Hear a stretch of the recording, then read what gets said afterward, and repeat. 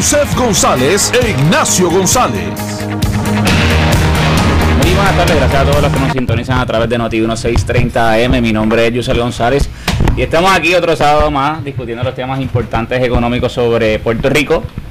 Y me acompaña aquí, tenemos la casa llena, me acompaña Ignacio González, Adrián Alós y Roberto Bobby López. ¿Cómo se encuentran, muchachos? Muy bien, muy bien. Excelentemente bien, entusiasmado. Usted como que de momento lo tuvieron que pensar. ¿Cómo se encuentran? ¿Se encuentran bien o qué? Muy bien, muy bien. Bien. Qué bueno, entusiasmado. Pues mira, esta semana tenemos un programa bien interesante. Bobby nos trae un tema que yo creo que es sumamente importante, que habla sobre la crisis. Bobby nos viene a hablar hoy sobre la crisis de los préstamos estudiantiles. Esto se ha discutido mucho en los últimos años porque se está comentando que se está formando una burbuja y que puede explotar y que puede ser una crisis económica futura. También vamos a hablar un poco sobre lo que comentó el director de OGP, o sea, de la Oficina de Gerencia y Presupuesto del Gobierno de Puerto Rico, Luis Cruz Batista, esta semana, donde él identifica unos $2,000 millones. Pero eso luego también lo vamos a dialogar un poquito. Y también vamos a estar dialogando sobre el intercambio de COSEC y qué va a suceder con eso. Y si vamos a hablar un poquito y ver si es bueno o es malo o qué tal. Pero antes de eso quiero mencionar unas noticias que creo que son sumamente importantes para esta semana, que estuvieron hablando. Una de ellas fue que el grupo de trabajo ad hoc, el grupo de trabajo de economía que va a estar trabajando conjunto a la Junta de Control Fiscal en el Congreso americano. Sí, en el Congreso americano. Dicen que ya han tenido algunos informes de avance y sin hacer referencias o recomendaciones específicas, el grupo de trabajo sobre desarrollo económico para Puerto Rico emitió esta semana un informe de progreso que explica el proceso que tiene en marcha y advierte de la relativa falta de datos confiables sobre determinados aspectos de la situación económica, financiera y fiscal en la isla. Creo que aquí nosotros hemos hablado, especialmente tú, Adrián, has comentado varias veces que la falta de datos estadísticos pues va a ser uno de los retos grandes que va a enfrentar este grupo de trabajo. También otra de las noticias importantes que salieron fue que me pareció interesante que hay un apoyo en el electorado de Estados Unidos a la paridad en fondos de la salud. Dice que encuesta indica, según datos del Nuevo Día, que el 74% de los estadounidenses apoya el reclamo de Puerto Rico. Esto fue una encuesta publicada por Morning Consult y, como les dije, reflejó que el 74% de los electores estadounidenses está de acuerdo en que los puertorriqueños de la isla deben tener acceso a los mismos beneficios federales de la salud que se obtienen en Estados Unidos. Según el estudio, el 81% de los demócratas coincide en que los residentes de Puerto Rico deben tener acceso equitativo a los programas federales de salud.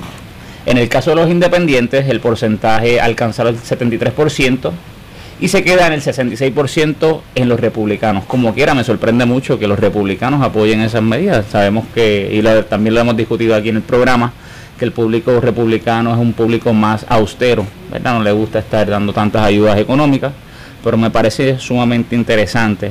De hecho, el presidente de la Asociación de Productos de Medicaid y Medicare, el señor Jim O'Drovinac, dice, y estoy citando, que la encuesta representa un reconocimiento claro de que el pueblo de Puerto Rico tiene derecho a la misma atención médica de calidad que los demás estadounidenses disfrutan. Ahora es el momento para que el Congreso se enrolle las mangas y responda a este amplio mandato de implementar reformas.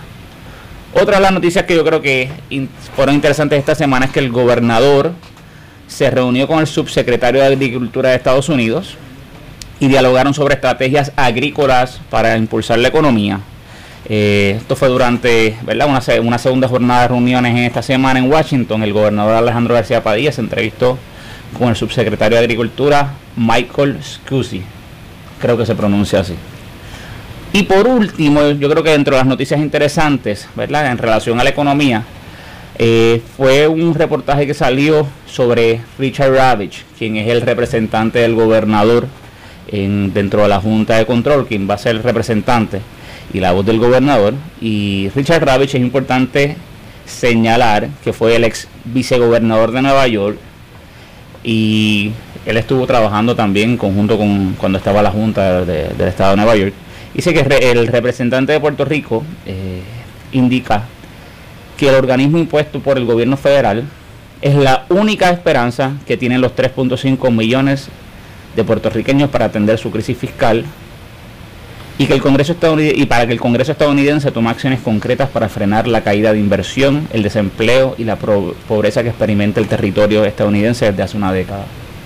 Yo no sé qué ustedes piensan de eso, pero me parece interesante que este señor se acueste sobre ese punto. Yo creo que sí hay algo de eso, pero eso ya lo hemos discutido aquí en varias ocasiones. Ahora sí, comentando un poco y entrando de lleno al primer tema del programa, que es que el gobierno identificó $2,000 millones en múltiples fondos.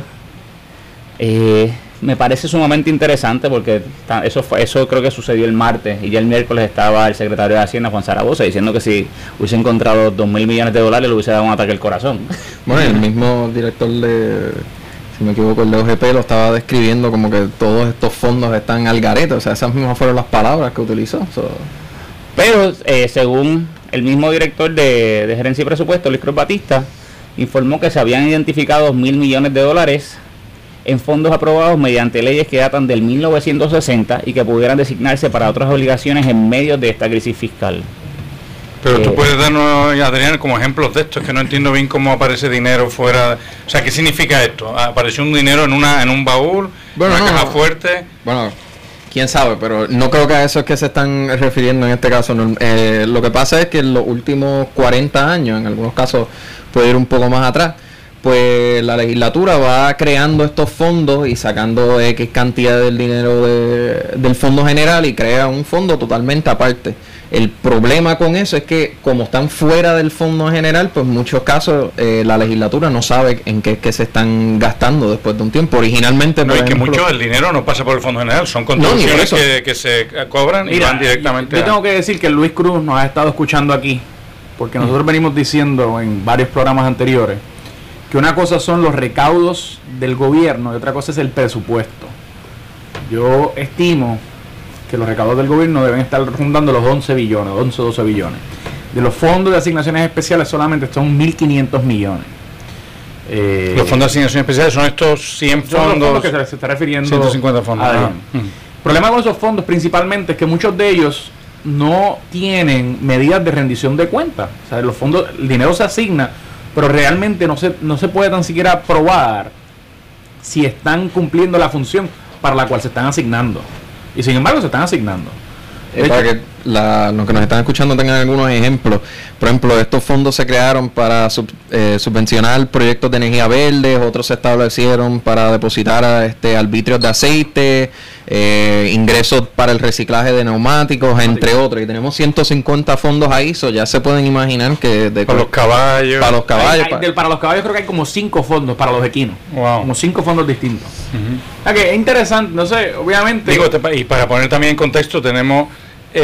o sea, como Puerto Rico la Constitución tiene esa ironclad, ese candado puesto de que tú no te puedes pasar, no puedes emitir, o sea, más deuda del 15% que se pueda pagar con el fondo, etcétera.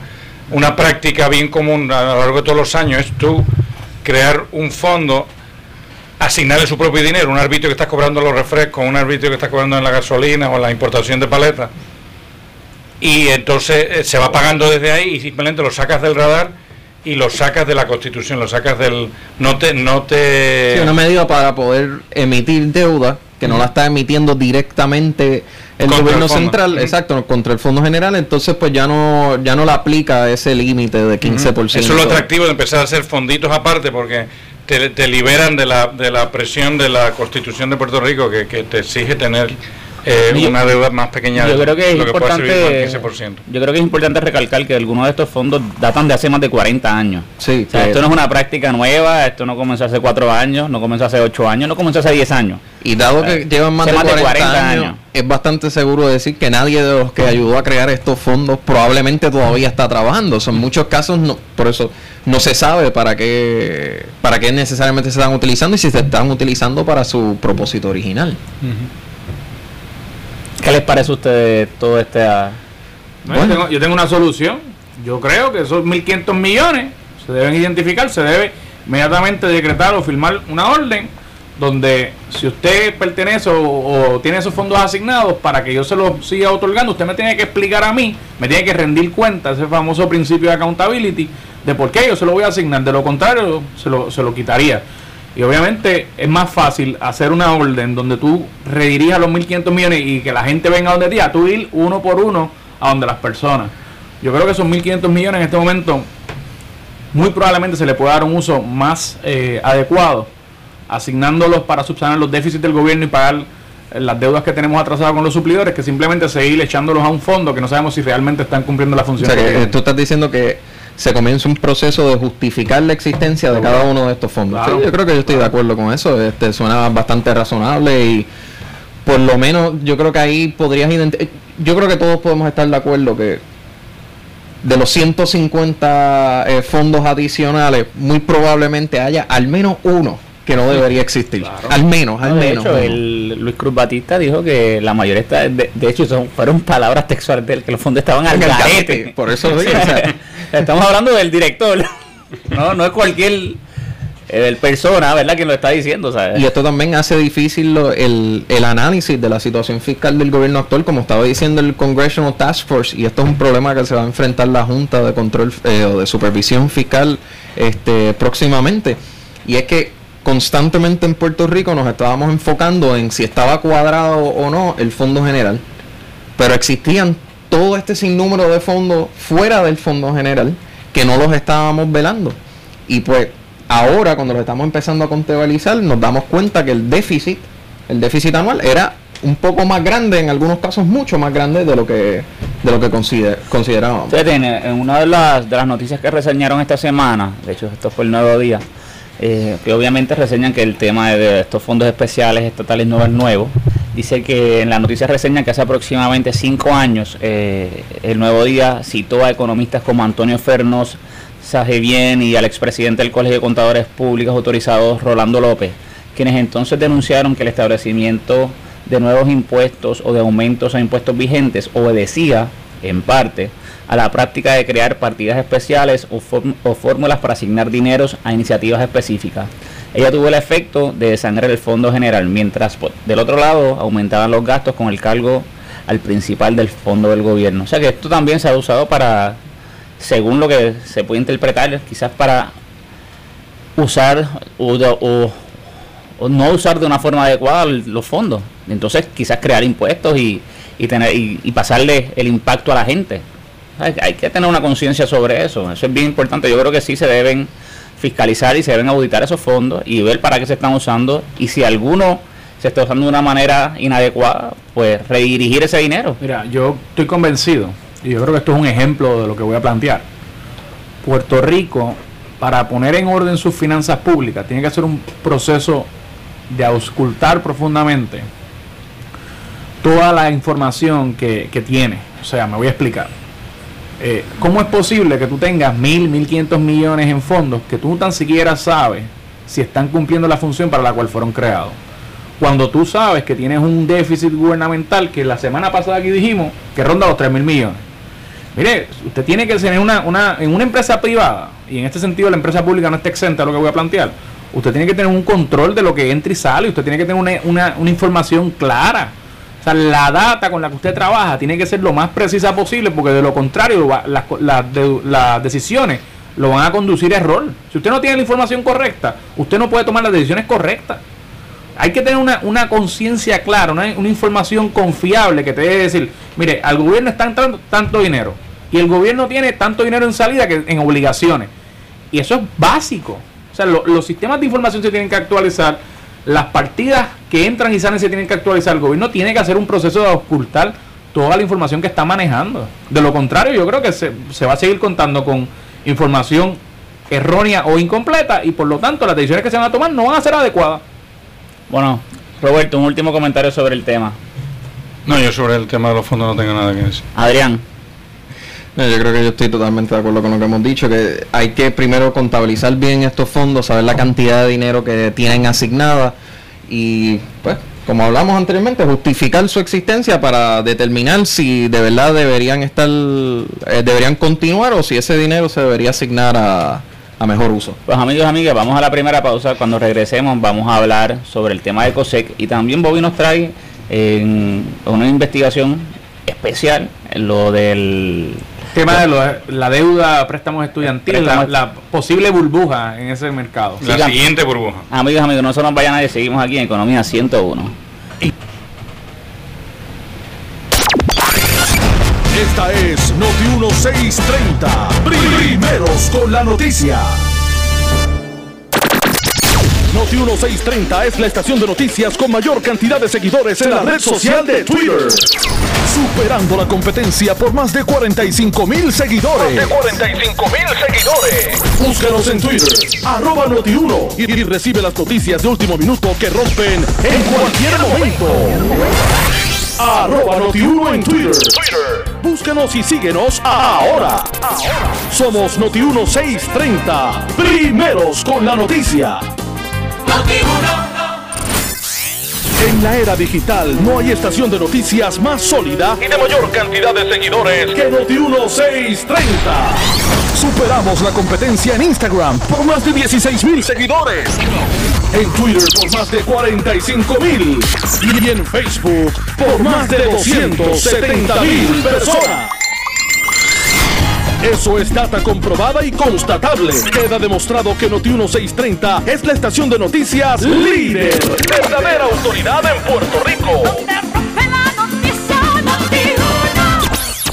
Noti 1630 es la estación de noticias que te mantiene informado de todos los acontecimientos del día a día. Entra ahora a notiuno.com desde tu celular o cualquier dispositivo con acceso a internet. Esta es la página web más caliente de las noticias. Notiuno.com. Tú escuchas en Noti 1630 Economía 101 con Fernando Viñas, Yusef González e Ignacio González. Muy buenas tardes, mi nombre es Yusef González, y antes de irnos a la pausa estábamos hablando sobre los 2,000 millones de dólares que habían aparecido en el Fondo General, bueno, fuera del Fondo General, según el director de OGP, Luis Cruz Batista. Pero ahora vamos a entrar a hablar sobre el intercambio de COSEC, y después vamos a seguir hablando con Bobby sobre la investigación que hizo en relación a los préstamos estudiantiles y a la burbuja que se aproxima ahí. Bueno, en relación a lo de COSEC, la Junta de Directores de la Corporación para la Supervisión y Seguro de Cooperativas, COSEC, dio paso a un programa de intercambio de bonos por acciones preferidas que impulsa un sector de las cooperativas de ahorro y créditos de la isla. A pesar de que al menos 2 análisis separados indican que la transacción podría afectar a COSEC y al sistema cooperativo. Esto según el informe del Nuevo Día. Según documento examinado, la noticia. Estoy leyendo la noticia para discutirla. Según informes del diario, si COSEC da paso a la transacción, la corporación pública podría entrar en pérdidas a partir de este año fiscal. Ello a su vez podría resultar en un aumento en las primas que pagan las cooperativas o en una derrama para fortalecer al regulador. Según George Zambrana, que es quien es contador público, dice que es necesario efectuar un estudio profundo sobre la legalidad de esta transacción. La carta de Zambrana, con fecha del pasado 18 de agosto, indica que COSEC tiene recursos suficientes para atender cualquier emergencia que surja con los bonos de Puerto Rico, por lo que la transacción no es necesaria. Pese a las observaciones de Zambrana, el pasado 8 de septiembre la Junta de Directores de COSEC dio su visto bueno para que se dé paso a un programa de intercambio de bonos por acciones preferidas. En esta transacción, las cooperativas que lo interesen transferirán a COSEC los bonos de gobierno de Puerto Rico. A cambio de las cooperativas recibirán acciones preferidas de COSEC y un dividendo acumulado anual de un 4% durante la vida de la transacción. La propuesta se aprobó con 6 votos a favor y 2 en contra. De acuerdo con el G25, la transacción es una propuesta para manejar de manera integral el riesgo que representan los bonos de gobierno y daría capital a COSEC.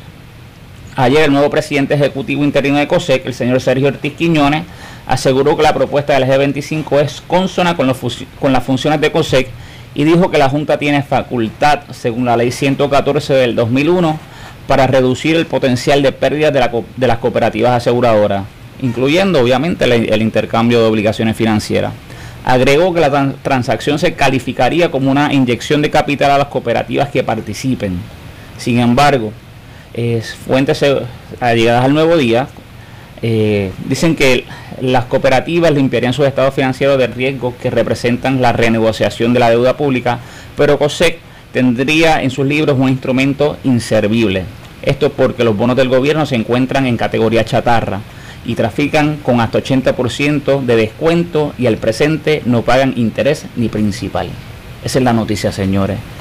¿Cómo ustedes ven este intercambio? A mí me parece que podría ser quizás algo peligroso para COSEC, ¿verdad? Digo, para COSEC sí. O sea, sí le daría liquidez a las cooperativas que están prácticamente saliendo de unos bonos chatarra, que ahora mismo no pagan ni interés ni capital, pero quien asume todo el riesgo es COSEC, quien está para salvaguardar las cooperativas.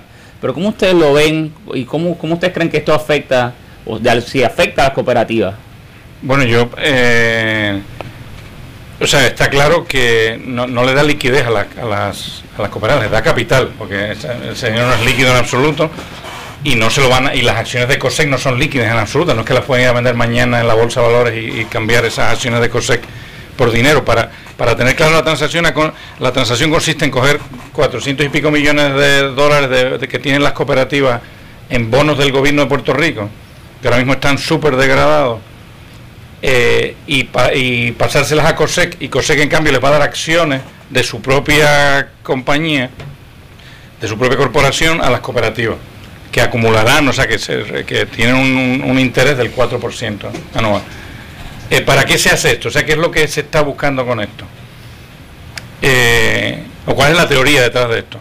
La teoría detrás de esto es: las cooperativas están en problemas porque en su capital, entre los activos que tienen, compraron en 2013 una serie de 1.000 millones, mil millones. Es decir, que los indujeron a comprar. Los indujeron a comprar 1.000 millones de dólares de bonos del gobierno de Puerto Rico. Era en el momento del gobierno de Fortuño donde se estaba buscando dinero de debajo de las piedras y se rebañó. Se encontró en las cooperativas. Y se encontró 1.000 millones por lo menos en las cooperativas. Básicamente le dijeron a las cooperativas: o compran los bonos, le ponemos un impuesto. Un income tax.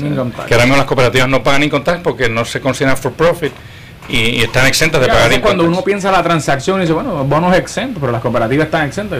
Entiende la justificación cuando dicen, bueno, es que básicamente le dijeron: ustedes compran esto o le ponemos un impuesto a ustedes. Exactamente. O sea, ya el origen de eso, cómo llegaron esos 1.000 millones de dólares a las cooperativas, es un poco shady, ¿no? Un poco medio truculento. Claro. Eso en otro momento podríamos, ya lo hemos mencionado un poco, pero el caso es que ahora las cooperativas tienen esos 1.000 millones de dólares en sus activos y de repente pasan a no valer nada, o sea, valer 180 millones de dólares de los 1.000 millones. ¿Qué ocurre? Una institución financiera, una institución que recibe depósitos y paga y hace préstamos, están muy controladas en su capital. La diferencia entre activos y pasivos está muy controlada, de forma que si su capital baja, el gobierno tiene que acudir rápido a rescatarla, porque si no los depositantes podrían estar perdiendo el dinero que se ha puesto, la confianza que se ha puesto en ella. Entonces, estas cooperativas estaban perdiendo capital día por día, estaban perdiendo a raíz de esto, o sea, a medida que iban devaluando los bonos del gobierno de Puerto Rico, estaban perdiendo capital. Entonces, lo que se les ocurrió es decir: ¿sabes qué? Vamos como COSEC, la razón de ser de COSEC es proteger, supervisar y asegurar al movimiento cooperativo. Al movimiento cooperativo de cooperativas de ahorro y crédito, no todas las cooperativas. Dijeron: ¿sabes qué? Le dijeron a COSEC: quédate tú con la basura, que en tu balance sheet hace menos ruido y mete menos, apesta menos que en el nuestro, porque nosotros estamos bajo la supervisión como de instituciones financieras, o sea, somos instituciones financieras y no podemos permitirnos pérdidas. Si tenemos pérdidas en el capital, tenemos que salir a la calle o cerrar la cooperativa. Quédate tú con la porquería, que en tu balance tú no estás obligado, no tienes los mismos requisitos de capital que nosotros. Corrígeme, Bobby. Básicamente le afecta el monto de capital que tenga, porque le afectaría las reservas, ¿no? La reserva es capital, la reserva es capital. Eso es lo que está diciendo Bobby. Por eso, pero para que la gente lo entienda. Sí, o sea, que si tú bajas de un 8%, vamos a poner, si tú bajas de un 8% de capital en una institución financiera, te tienen que cerrar, te tienen que intervenir. Correcto. Al día siguiente tiene que venir COSEC, en este caso, que además de dar supervisores asegurador, tiene que venir y cerrarte por obligación, por ley, porque una institución financiera no se puede permitir que se quede, que su capital sea bien bajito, porque el capital es lo único que asegura a la gente... Pero lo que quiero señalar es que la importancia del saldo o del balance de capitales está atado por la relación que hay con la reserva que tiene que tener la institución. Exactamente, sí, es que la reserva, podemos decir, el capital es la reserva. Correcto. El capital es la reserva, y si tú te quedas sin reserva, lo único que hay para pagarle a los depositantes son los préstamos a que tú has hecho. Entonces, estás poniendo a los depositantes como a ser prestamistas. Y tú dices, no, esa no es la idea del prestamista. El que coge el riesgo es la institución financiera, que sabe hacer préstamos. Los depositantes simplemente los depositaron con la condición de que le paguen mensualmente o anualmente un 1%, etcétera. Entonces, en este contexto, o sea, si ya sabemos en lo que consiste la transacción, vamos a ponerlo en el balance sheet, vamos a ponerlo en los libros de COSEC para que no estén los libros de las instituciones, de las cooperativas, porque se ve demasiado feo allá, porque tiene muchas más miradas. En ese contexto, ¿es irracional o es dudoso o es éticamente incorrecto esa transacción? Con estos muñequitos que yo he presentado, no. Bueno, desde ese punto de vista, no. De hecho, a mí me parece un bailout prácticamente al estilo de la Reserva Federal, que es para lo que está esa ley 114, en el fondo lo que dice, que está citando Sergio Ortiz, lo que dice es, mira, COSEC está aquí, tu bailout, las cooperativas que tengan problemas. Ese es su función, porque es un asegurador, ese es el FDIC. El FDIC se dedica a hacer bailout. Su función es, él cobra todos los meses, el FDIC, unas primas a base de los depósitos de cada institución, a cada banco, para poder hacer bailout de los bancos malos. COSEC cobra unas primas también para poder hacer bailout de las cooperativas malas. Entonces, esto es una forma de hacer un bailout. Desde el punto de vista puramente conceptual, yo lo único que he relatado aquí es un concepto. Pues mira, desde el punto de vista conceptual no está malo. Y a mí me parece más razonable que el dinero esté, o sea, que la basura esté ahora mismo en COSEC, que esté en las cooperativas que están empezando a tener retiros y rumores, etcétera, y con esto se calma un poquitito los miedos a la subsistencia de las cooperativas. Que sea completamente legal o no, yo no soy abogado y no he estudiado esa ley, no puedo decirlo, pero desde el punto de vista estrictamente financiero es razonable. Bueno, me dicen que vamos a un corto para trabajar con lo de la alerta Amber, que de esta mañana estamos trabajando, así que vamos allá. Tú escuchas Noti 1630. Primeros con la noticia. Noti 1630 te presenta las noticias del momento. Pasamos a la sala de redacción. Rafi Jiménez. Buenas tardes, soy Luis Dalmau Domínguez, esta es Noti 1630, última hora 1:30. Las autoridades continúan buscando a una niña de 5 años de edad secuestrada en forma violenta anoche de un hospital pediátrico en el área de Santurce por su abuelo, identificado como el estadounidense Kelly Roberts Swiden. La División de Robos a Bancos de la Policía mantiene la búsqueda y también mantiene activado el alerta Amber desde anoche. Su director José Ayala confirma a Noti1 hace unos momentos que esta madrugada fracasó un intento de entrega de la menor. La abogada Blanca Sáez, abogada del abuelo, debo decir, confirmó a Noti1 que la niña se encuentra con su abuelo y su madre en un lugar desconocido. La niña fue descrita como de tez blanca, ojos y pelo castaño, estatura de 3 pies, 45 libras de peso, viste una camisa azul turquesa con manchas fucha, pantalón licra color fucha y zapatillas color crema. En ese sentido, el director de la División de Robos a Banco de la Policía, el teniente José Ayala, dijo que continúan con la búsqueda de la menor. Escuchemos. Estamos en la búsqueda todavía de la menor, ¿verdad? Ahora perdimos la búsqueda tanto a área de Río Piedra, tanto a de área del tren urbano, porque entendemos que esta persona vimos acceso a unos videos y la vimos acercándose al lugar del tren urbano para ¿verdad? Entendemos que fue para ocupar las facilidades del tren. ¿Ustedes insisten en las negociaciones? Sí, nosotros estamos negociando también con los licenciados, ¿verdad? Para así hablar con sus clientes y a ver, para ver que se pueda entregar, ¿verdad? Y resolver ya esto. Y estamos en las negociaciones, claro que sí, desde anoche. 32. Mientras las autoridades federales colaboran desde esta mañana en la búsqueda de la menor, nos informa el teniente José Ayala. Eso es correcto, estamos colaborando, nos están ayudando pues ICE, el FBI, el NIE, todas las agencias federales. ¿Y la búsqueda la han centrado en el área de Puerto Nuevo específicamente o en algún otro punto o lugar de la isla? Estamos ya en el área de Puerto Nuevo, lo estamos moviendo, ¿verdad?, a otras áreas. Ahora está, como te dije, a Sagrado Corazón, Río Piedra, Bayamón, porque como tiene, fue allí mismo en el primer tren urbano, se ocurrieron los hechos, posiblemente se pudo haber montado en el tren y moverse hacia otro lugar, ¿verdad? Noti1, última hora, 1:33. Mientras la licenciada Blanca Sáez, quien es abogada del señor Kelly Roberts, abuelo de la menor, arremetió en Noti1 630 contra el Departamento de la Familia, pues a su juicio no tenían razones para retener a la menor en el hospital. Transcurridas las 72 horas en el hospital, ¿qué es lo que provee la ley 246 para que el Departamento de la Familia pueda retener a un menor sin una orden del tribunal, o más bien sin una orden judicial? Habían transcurrido. De hecho, el informe de la doctora que investiga a la menor, que le hace los exámenes de rigor a la menor por los que ella llega al centro médico, el informe es del 13 de septiembre, ayer es 16 de septiembre. El informe indica claramente que no existen hallazgos de violación, de abuso sexual, de ninguna manera. No obstante, el Departamento de la Familia continúa reteniendo a la menor en un hospital y la menor no está bajo tratamiento médico. Eso nos hace pensar que es una negligencia, pero del departamento, no de los padres. ¿Una retención ilegal del Departamento de la Familia? Entendemos que eso es así. Y quiero aclararle que estamos seguros que el Departamento de la Familia tiene la autoridad para detener y remover a un menor en caso de emergencia. Lo que nosotros no entendemos es cómo el departamento tiene a la menor 4 días en el hospital pediátrico, de transcurridas más de 72 horas, con un informe negativo a maltrato sexual, siguen reteniendo a la menor. Noti1, última hora, 1:34. Tú escuchas en Noti1 630 Economía 101 con Fernando Viñas, Yusef González e Ignacio González.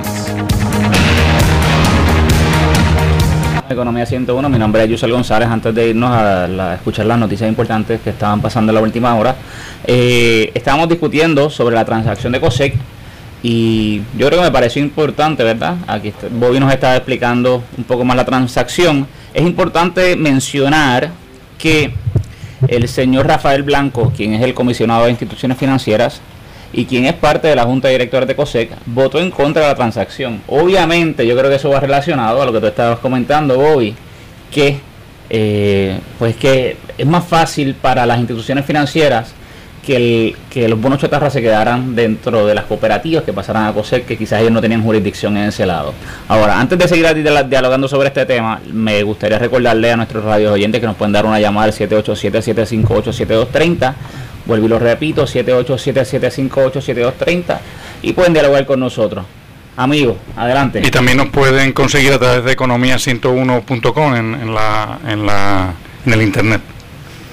Bueno, ¿qué ustedes opinan sobre esto? Bueno, yo creo que el impacto más grande, por lo menos inmediato a las cooperativas, yo creo que serían las confianzas de esos miembros de las cooperativas y pues que les podría afectar el número de futuros clientes, porque si tú estás escuchando todas estas noticias de que tal vez las cooperativas no van a tener la liquidez o el capital necesario, pues tú podrías tener el caso donde algunas personas decidan sacar el dinero que tienen en las cooperativas y llevarlo a un banco o tenemos que reconocer que COSEC y las cooperativas son parte de la misma movida, o sea, están en el mismo bote. Se coopera con el dinero de las cooperativas. Exactamente, COSEC vive de lo que le pagan las cooperativas. Bueno, vamos a la primera llamada. Muy buenas tardes, ¿con quién tengo el gusto?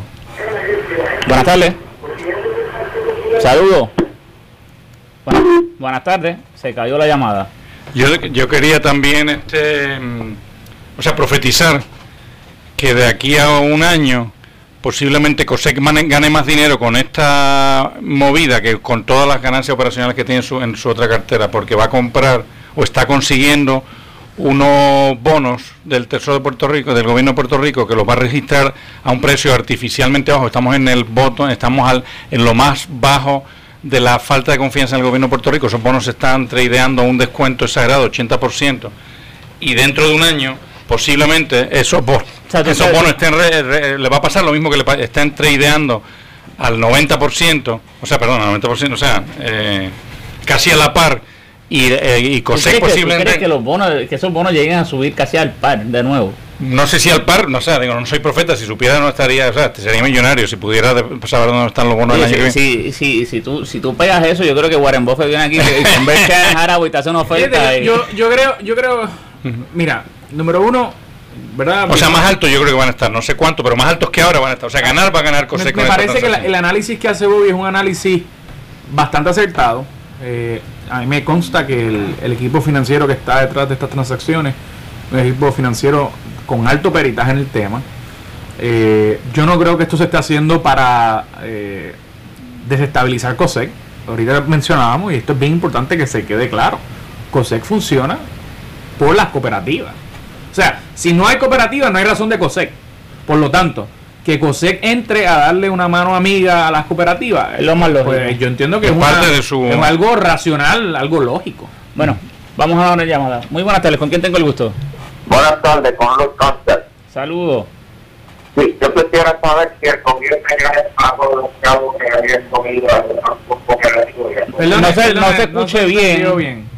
Pues si el gobierno les pagó el dinero que le habían comido el Estado, ustedes habían comprado unos bonos que les pagaron.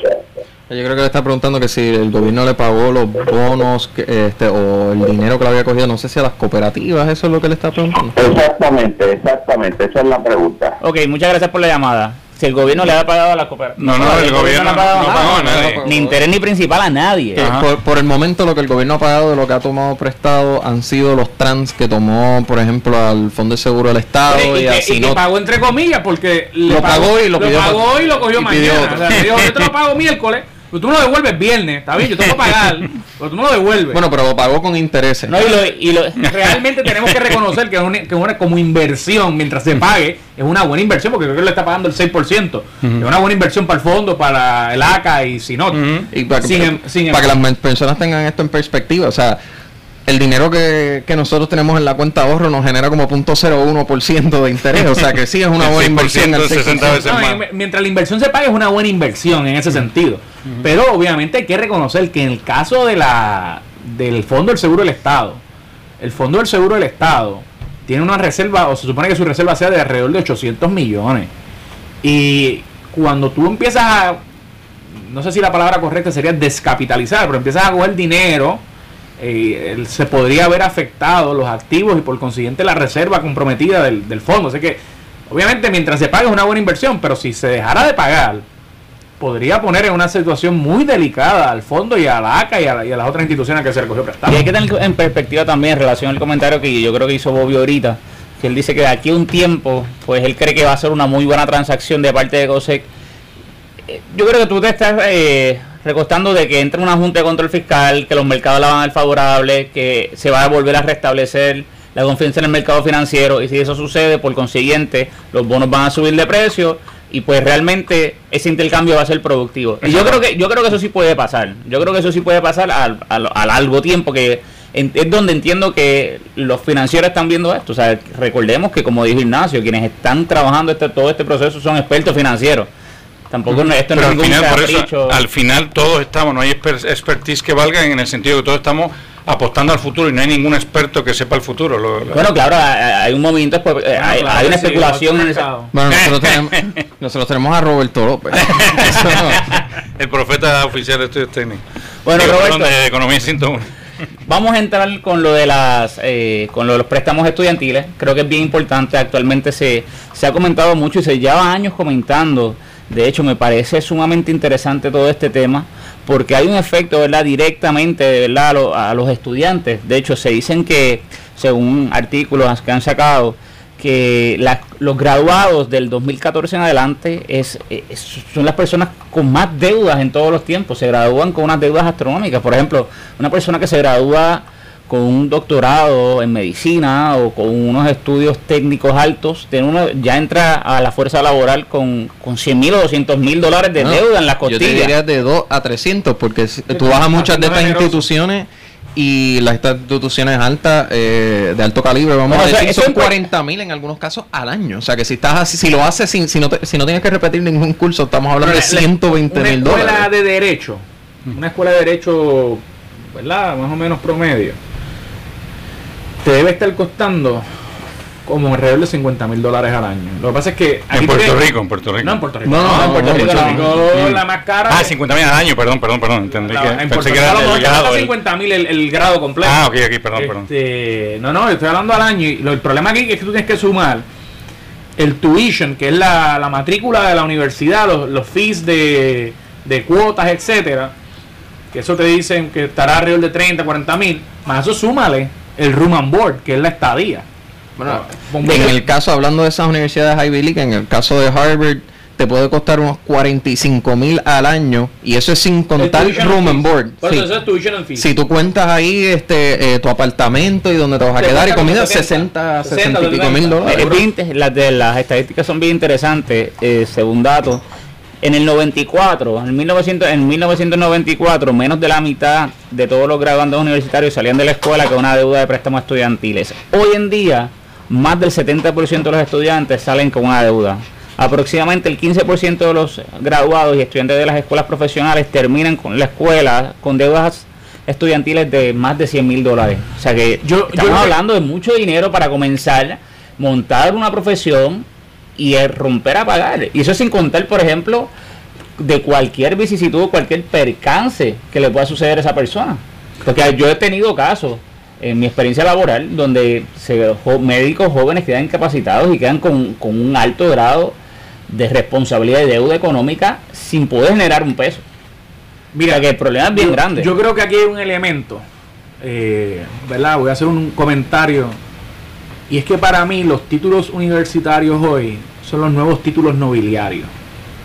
¿No? ¿Verdad? Cuando tú vienes de Harvard o vienes de Yale y así sucesivamente, eso te da un standing y la gente está dispuesta a asumir la deuda con tal de tener ese standing, porque luego en el mercado laboral es favorable. Sin embargo, hemos visto que el mercado laboral está bien retante y mucha gente que se gradúa con unos gastos o unas deudas significativas, luego no consiguen trabajo. Eso es un problema bien serio. Porque si tú me dices, bueno, tú vas a coger la deuda, pero yo te garantizo un trabajo, pues es como un buen negocio. Es un negocio como cuando uno compra una hipoteca y dice, bueno, la voy a pagar por 30 años, pero voy a tener una casa segura donde voy a vivir.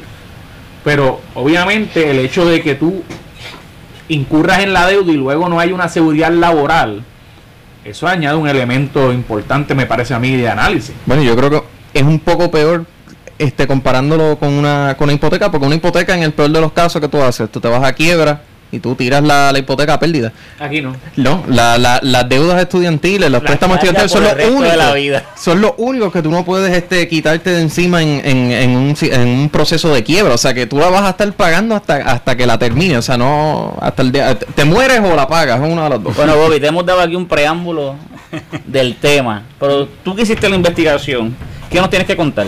Bueno, yo más que en la parte micro de la vida de un estudiante, etcétera, o el peso que pueda tener para un estudiante, yo quería enfocarme en la parte macro, que es realmente la más llamativa.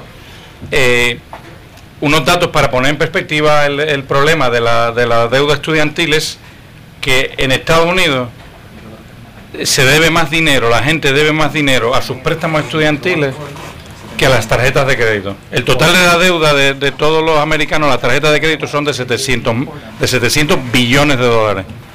Y el total de la deuda a los préstamos estudiantiles son 1.200.000 O sea, es casi el doble, ahora mismo está llegando a casi el doble de lo que se debe a préstamos estudiantiles que a tarjetas de crédito.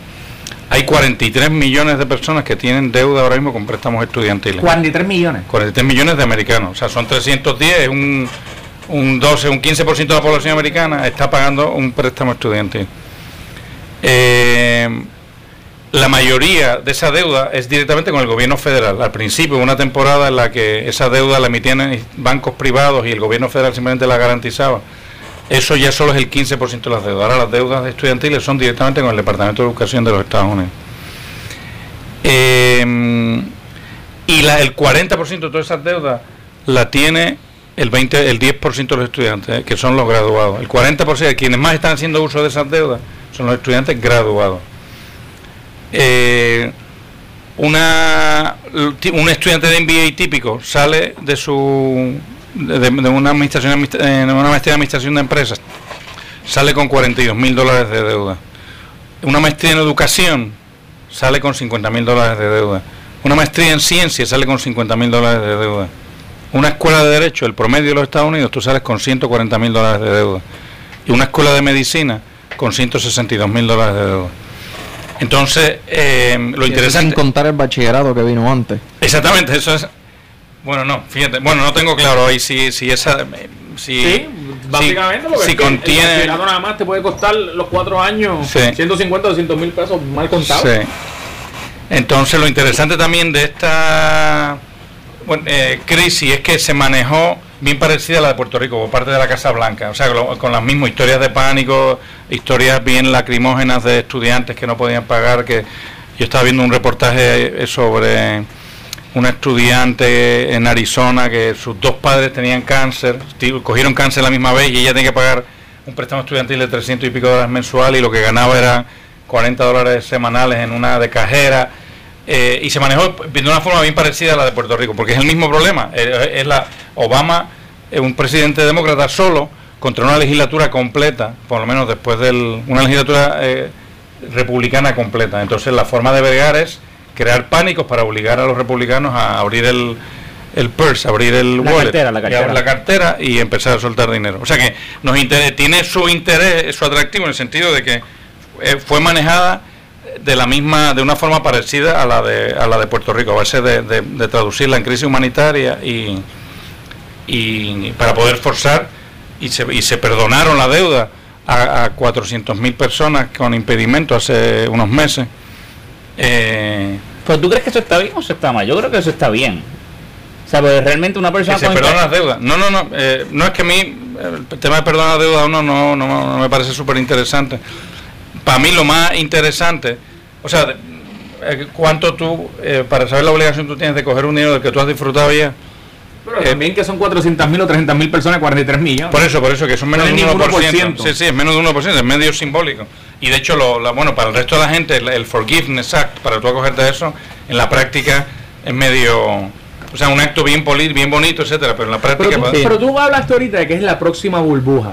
Por eso, yo quería ponerlo, esto simplemente para... Pero tú de verdad crees que... Porque cuando yo pienso en burbuja, ¿verdad? Pasándome lo más contemporáneo, la burbuja hipotecaria, y mucha gente cree que lo que ocurrió en el 2008 se debió a la burbuja hipotecaria. Yo tengo mi reserva. De hecho, hay un libro muy bueno de Alan Blinder, que After the Music Stops, que él demuestra que sí, la burbuja hipotecaria fue importante, pero es un factor dentro de una multiplicidad de factores. No sé, por eso te quiero preguntar, cuando tú mencionas que es una burbuja futura, ¿hacia dónde tú quieres llevar ese análisis?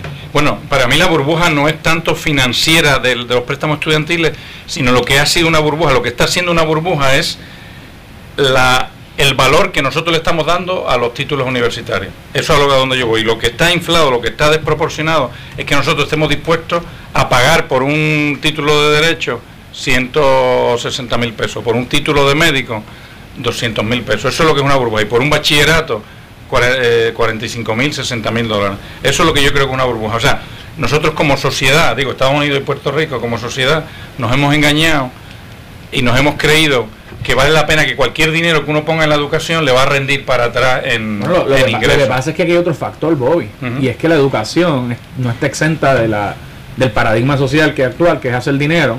Entonces tú tienes un sinnúmero de universidades que realmente, lejos de estar interesadas en formar las mejores mentes, realmente lo que son una fábrica de diplomas. Y lo que están interesados en producir un diploma y sacarle una ganancia a ese estudiante. Sí, bueno, y tiene el caso recientemente de ITT Tech, que si no me equivoco, se cerró ayer y dejó a todos los estudiantes en la calle. Y yo me imagino que las personas que tienen un título de ITT Tech, pues ahora están...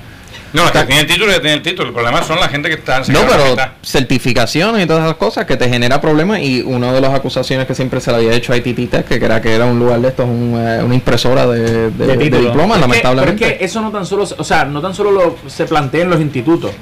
Yo creo que esto es un elemento que es más social. O sea, no es completo, por eso no. ¿Cuál es la visión social que hay con relación o con respecto a crear o producir diplomas? O sea, es una cuestión artificial y en eso coincido contigo. No, por eso yo coincido con lo que tú decías, que ahora son los títulos nobiliarios de antes, ahora son los títulos universitarios. Sí, prácticamente es un sistema excluyente, donde solamente lo que te marca tu jerarquía social. Y mi punto es, eso era cierto en los 80, bueno, en los 70, en los 80, estos préstamos estudiantiles empezaron en los 65, que es cuando empezaron los cupones de alimentos en Puerto Rico, cuando el gobierno americano reventó en ayudas sociales, desde los años 60. Y se embarcó en montones de iniciativas. Ahí empezaron Ginnie Mae y Fannie Mae. Y si no me equivoco, en los 60 y pico ya entonces era cuando algunos baby boomers estaban empezando o estaban cerca de empezar a entrar a la universidad, que también ahí genera pues esa necesidad de... No, por eso, pero en una economía jerarquizada, como era la economía hasta hace 8 años, de la economía americana, la economía del mundo, que eran grandes empresas, grandes corporaciones, y donde tú escalabas a base de mérito, o sea, además diplomas que tenía, ya no tengo bachillerato, tengo maestría, necesito que me aumenten el sueldo, y ahora puedo ser técnico 4 en vez de técnico 3, ahí sí tenía sentido invertir, financieramente hablando, invertir en títulos educativos. Pero ahora mismo eso no tiene sentido porque la economía jerárquica se desmoronó. Ahora lo que hay es unas empresas que simplemente tienen controlan la información y una base, una clase media inmensa que no hay empresas en las que uno pueda hacer una carrera de una vida completa. Bueno, vamos a atender una llamada aquí. Muy buenas tardes, ¿con quién tengo el gusto? Sí, muy buenas tardes, Miguel Crespo de Río Piedra.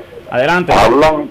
Yo no sé si es que hablan como populares o demócratas a veces, tirándole a los republicanos. Pero ¿quién fue el que le otorgó todas esas ayudas y welfare sobre todo al negro y al hispano? ¿No fueron los demócratas? No entiendo la pregunta. La pregunta es que ¿quién le otorgó las ayudas y los welfare al sector afroamericano y el sector hispano? Si eso fue así, pues mira, las ayudas llegaron con FDR, si no con el programa de welfare, o estoy equivocado. Fue una combinación, tenías FDR primero, después tuviste Lyndon B. Johnson con el New Society. Claro, y el New Deal y todo esto, o sea, prácticamente fue un... Por eso el tamaño del gobierno federal ha estado creciendo sin parar desde 1900 hasta ahora, o sea, no ha habido un momento de interrupción.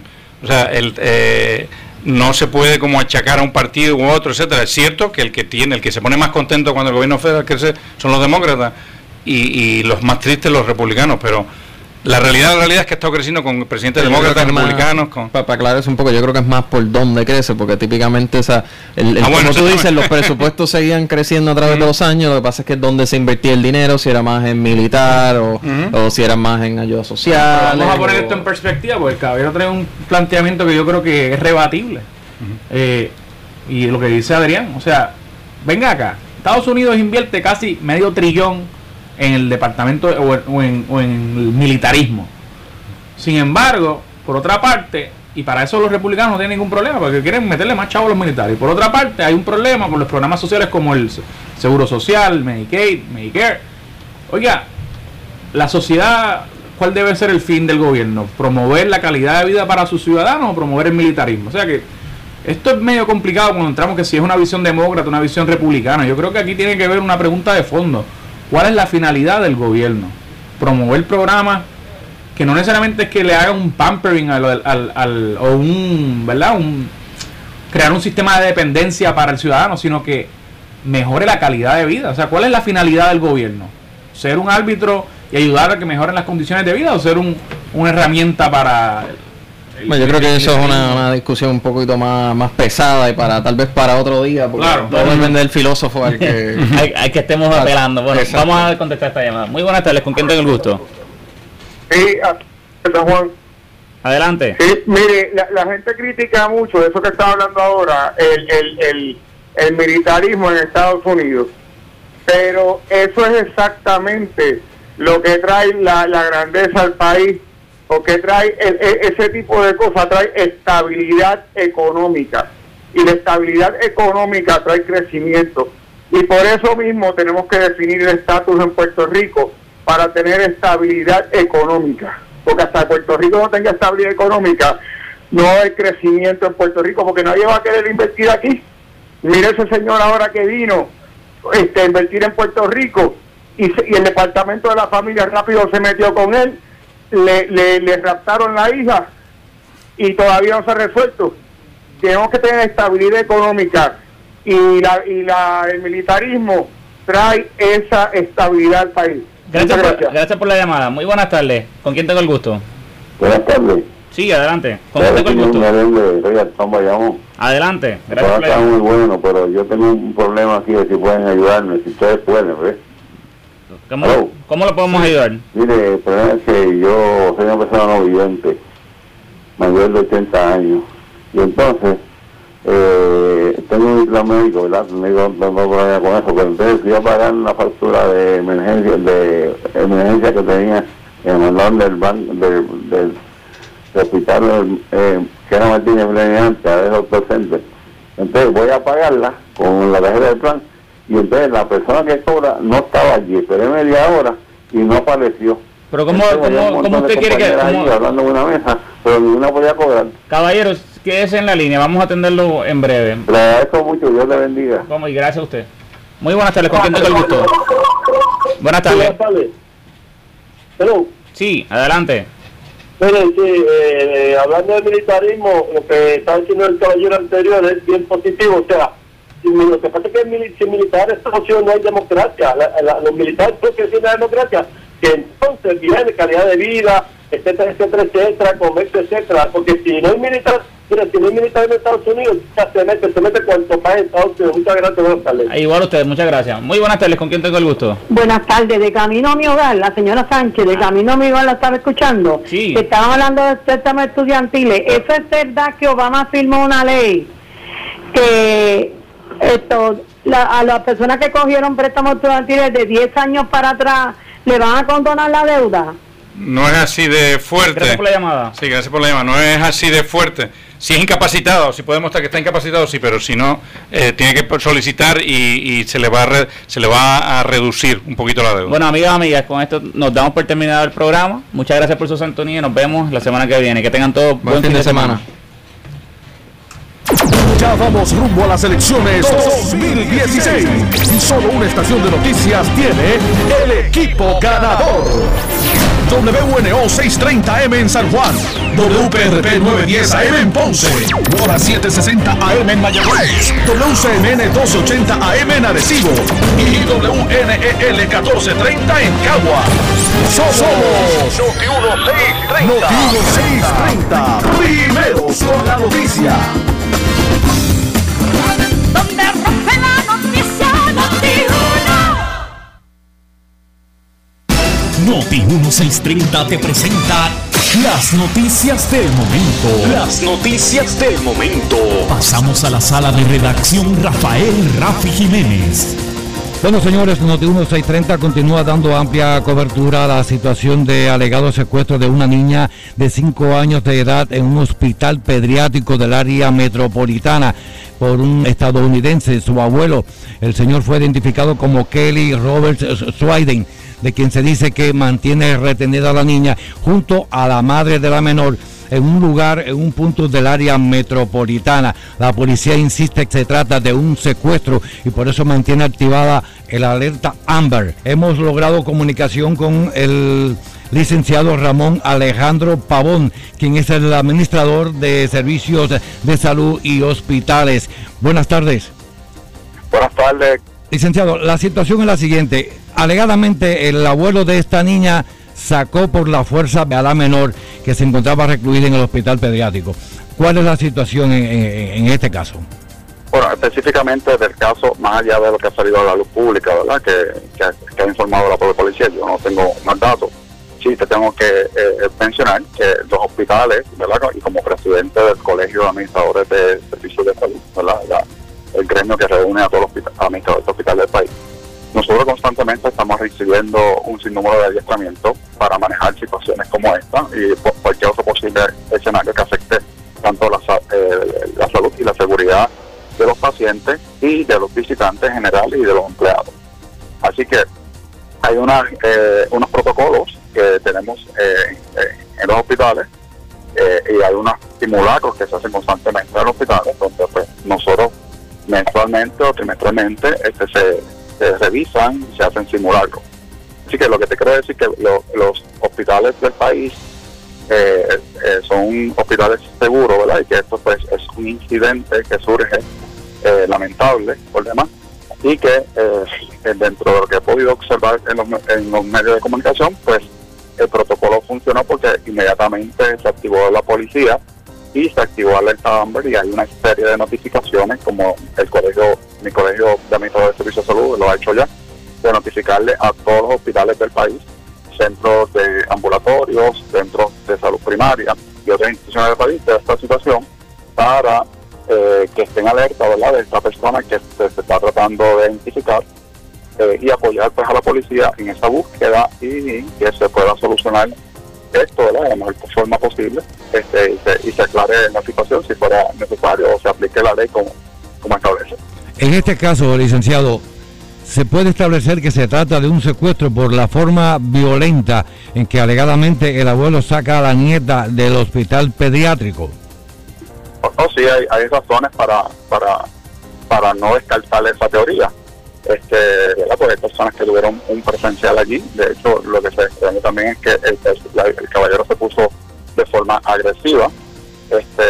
Agredió hasta los guardias.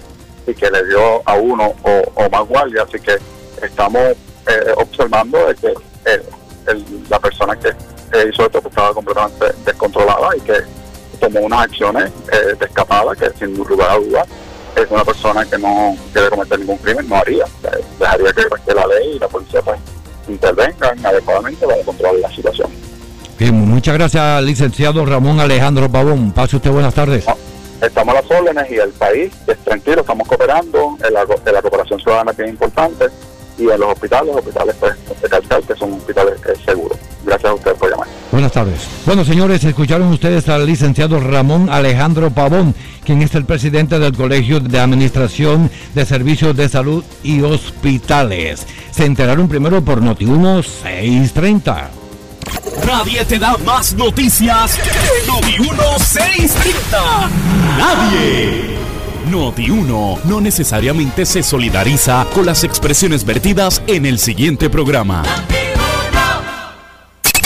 Noti1 630 presenta Ortopedia al Día. Ortopedia al Día. El programa oficial de la Sociedad Puertorriqueña de Ortopedia y Traumatología, SPOT. Aquí cirujanos ortopedas te educarán sobre las condiciones más frecuentes que afectan el sistema muscular